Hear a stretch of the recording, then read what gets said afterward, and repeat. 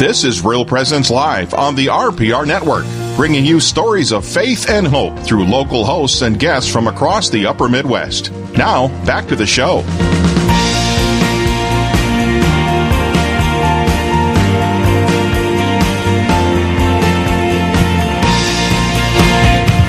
Welcome back to Real Presence Radio. This is Father Kyle Metzger along with Roxanne Solonen. We're broadcasting live from our studios here in Fargo.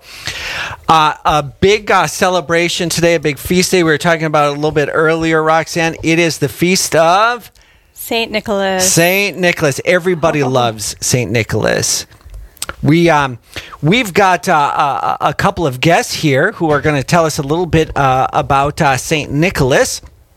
We have right here in the studio, we have Diane Darlene, and then on the phone, do we have on the phone Teresa Gilbertson? Are you there on the phone? I sure am. Oh, wonderful. Hi, Teresa. I know Teresa, so. Oh, you do? Okay. Oh, wonderful. Hi. Can you, Diane, why don't you start? Can you tell us a little bit about yourself? Well, I am currently the DRE and youth director at the cathedral here in Fargo. Have been working there for 15 years. So that's an achievement. A mother of 10 children and whatever. So St. Nicholas has been someone that has been involved in our life. Wonderful. For years. And Teresa, can you tell us a little bit about yourself on the phone here? Well, nothing compared to Diane, that's for sure, or most of the people there, but I am a homeschooling mom of 4. So pretty much I stay at home. I'm also a local artist, a Catholic artist, and I volunteer at St. Mary's to teach kindergartners, and then as well as I am part of the Ultra Society there at St. Mary's, so... Well, we've got a couple of mothers then, so this seems very, very fitting to talk about Saint Nicholas today.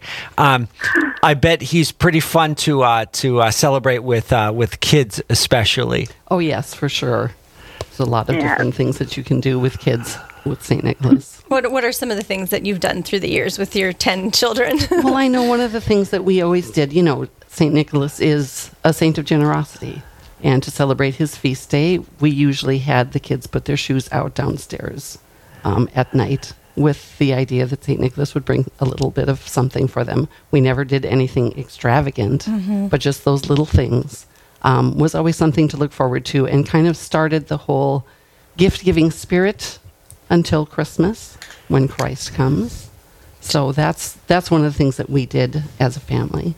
How far do you do that? Like, at what point do you stop some of these traditions? And is it when the grandkids come? Well, I think part of it depends upon how your kids age.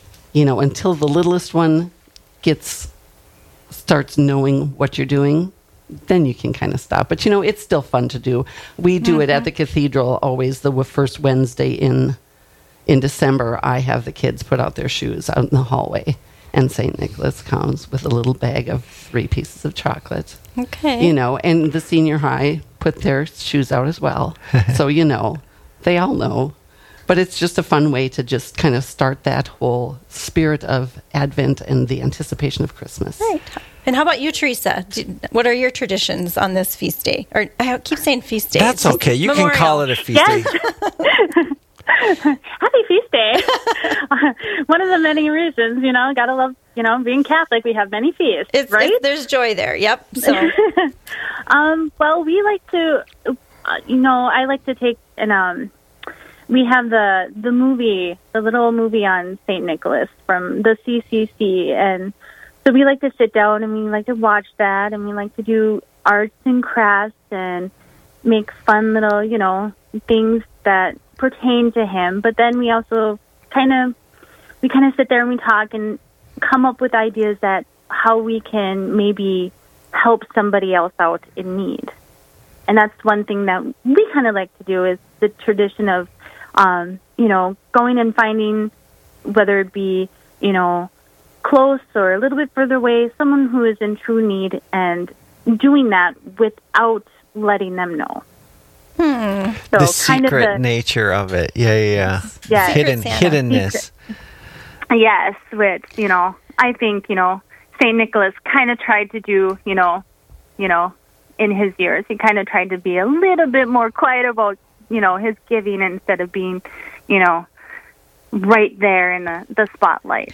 And I do think children are natural givers. Yes, there's some selfishness that we all come into the world with, but it's really exciting for them, but we have to kind of nurture that, I guess. So, but what a wonderful way to get ready for Christmas and thinking about our neighbor as we get ready to think about Jesus. So we're blessed to have these times of reflection and it's neat for you with younger children to be able to kind of enter into that spirit through their eyes too. Yes. And sometimes it is difficult because they're just like, well, look, but I want that. right. This is a struggle that we have throughout our whole lives, by the way. It doesn't ever go away. So I don't think it does. Could either of you share maybe a little bit about the life of St. Nicholas for any of our listeners who may be unfamiliar with St. Nicholas? I know there's some differing stories about him, but anything notable to share with us? Well, St. Nicholas really had a rich life. If you ever want to look up more about him, go to stnicholascenter.org. But he was born in around the year 270. He was born into a Christian family of merchants. His father was a fairly wealthy merchant, but his parents died in an epidemic when he was younger, maybe around 12 or 13. So he had this inheritance, and he was taught to follow Christ very closely. And so he followed Christ in giving what you have to the poor. So he used his inheritance to help those in need, even at a young age. And I know probably one of the most well-known stories of his generosity is the poor father, the widower with 3 daughters, who he didn't have money to get them into a good marriage. Because at the time, unless you married into a wealthy family, you had to provide a dowry for your daughters. And when there's nothing there to provide a dowry, they're either usually sold into slavery or prostitution. So he was in dire straits with these 3 daughters to try to get them into a respectable life. And St. Nicholas heard about his plight and came by in secret at night, and legend has, threw a bag of coins in an open window, and they found the next morning. And so in 3 separate occasions did this so that the father had a dowry for each of his daughters. And of course, the father on the 3rd occasion was watching for who this benefactor maybe would be, and found out who it was. And of course, Nicholas asked him not to tell anyone, but of course, we all know how that goes, right? Yes, we were just talking about that earlier. So, and this was before he was a bishop, even. So he was about 30 years of age there when the Bishop of Myra passed away. And Myra, by the way, is in the southern tip of Turkey. It's not Myra now. I'm trying to remember what the name is of the town, but. So when the bishops gathered to determine who the next bishop would be, one of the wisest ones heard a voice in the night that said, the first man that comes through that door with the name Nicholas will be Bishop of Myra. So he told the other bishops, and they were all praying and stuff, and this particular bishop was at the door, and when Nicholas came in, they just immediately pronounced him as bishop, and he had not even been ordained a priest at this point. So he is only one of 3 bishops who were not ordained before they were selected as bishops, St. Ambrose being one, and I think the other one is St. Severin. So there's 3 of our saints in history that were not ordained to the priesthood before they were elected. It's an awesome story. Awesome story. Yeah. Well told, Diane. And so you see, the thing about the dowry. You see where kind of the tradition of giving people gifts evolves. And then 2, oftentimes you'll see like these chocolate coins, in gold foil. Yes. So where did that come from? It's from this story of the dowry. So things are starting to make sense now, aren't they? And there's so much richness to what is just a caricature out there in the Yes. world. There's something Yes. deep and rich. So thank you for sharing all that. It's You are beautiful. listening to Real Presence Live. This is Father Kyle Metzger, and I'm here with my co-host Roxanne Solonen. And we're joined with Teresa Gilbertson on the phone and Diane Darlene here in the studio. And we're just talking about St. Nicholas today. It's his memorial today. So a very fitting day, a joyful day that many people celebrate with great festivity. So we are learning a little bit more about this great bishop in our Catholic history. Yeah, and I think it's okay to launch into kind of something that's going on at St. Mary's. There's a special event coming up, and I'd like to know a little bit about how it started. Maybe, Diane, maybe you know the history of that. Well, the history, we've had a little kind of a mini bazaar at St. Mary's for, I don't know, I mean, I've been a parishioner there for 20 years, and it's been there ever since I started at St. Mary's. It's been called different names, but it's now, we call it the St. Nicholas Festival because it's usually held the first weekend in December, and sometimes it actually gets to be on his feast day, which is kind of cool. But we have a little celebration. We have a breakfast that will be served, or I shouldn't say breakfast. It's a dinner that will be served from 11 to 2, which, Teresa, I should have you talk more about that. You want to jump in? Sure. Actually, there is a breakfast, though. We do have a breakfast from 9 to 10 going on that day. And it has specialty breads and beverages that will that there is a free will donation if you would like to do. And then from there, we jump in at 11. So from 11 to 2, we have an amazing, mouth-watering cedar pork tenderloin dinner with all the fixings and some holiday desserts.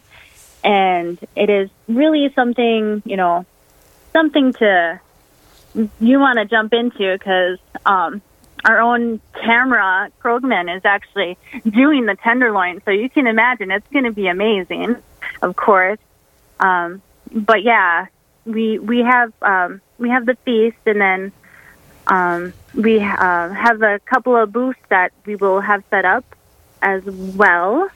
We have the Holy Night Religious booth that will be perfect for anyone looking for that particular gift to give someone that is maybe a little hard to shop for. And I've seen some items, and they're pretty gorgeous. Kind of hard to, pass up in some ways. I know I have to control myself and maybe leave my checkbook at home. And then also we do have Brad Starry, who is an absolute amazing photographer who is will be there having some of his beautiful photographs that are just wonderful on display and for sale as well. So the youth also get involved in this, and we help sponsor there's some silent auction baskets, which I like to encourage. Even our younger youth like to take and bid on them, and it's surprising at the end of at about 2:00 when we announce the high bidders, how many of our young people have purchased something for Christmas for someone else with the silent auction baskets.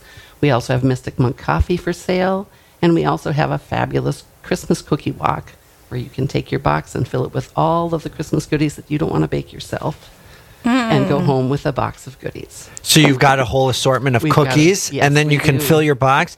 Oh, We now do. you've got Come me. on over. Yeah, that's the hook right there. I can't cook cookies, but I can buy a box. Exactly. Oh, that's neat. What a fun festival. Teresa, did you have something else? Well, I was going to say, I kind of looked up the Mystic Monk coffee and where it came from and everything, so I'm more interested in the coffee part of that. We all need a little coffee. It's wonderful, and especially made by monks. That's pretty sweet. So, Well, thank you, too, for helping us out here at the studio. You guys have a great thing going on there at the cathedral. So this is on December 8th, which is this coming Sunday. Is that right? Correct. At the cathedral. So you've got the St. Nicholas Festival. You've got food, prizes. Brad Starry is selling his art, auction baskets, coffee. Wonderful. I hope you have a successful event. Thank you for being on the show. Up next, we're going to have our 10-minute tour. And then after that, later on in the show, Father Mark Horn is going to share with us the importance of Our Lady of Guadalupe. So stay tuned for that. We are broadcasting live from the Real Presence Radio studio. I'm Father Kyle Metzger, joined by my co-host Roxanne Solonen, and we will be right back. This is Real Presence Live, where the focus is not on the evil around us, but on conversion and mercy through the good news that is always good. We're local, engaging, and live on the Real Presence Radio Network.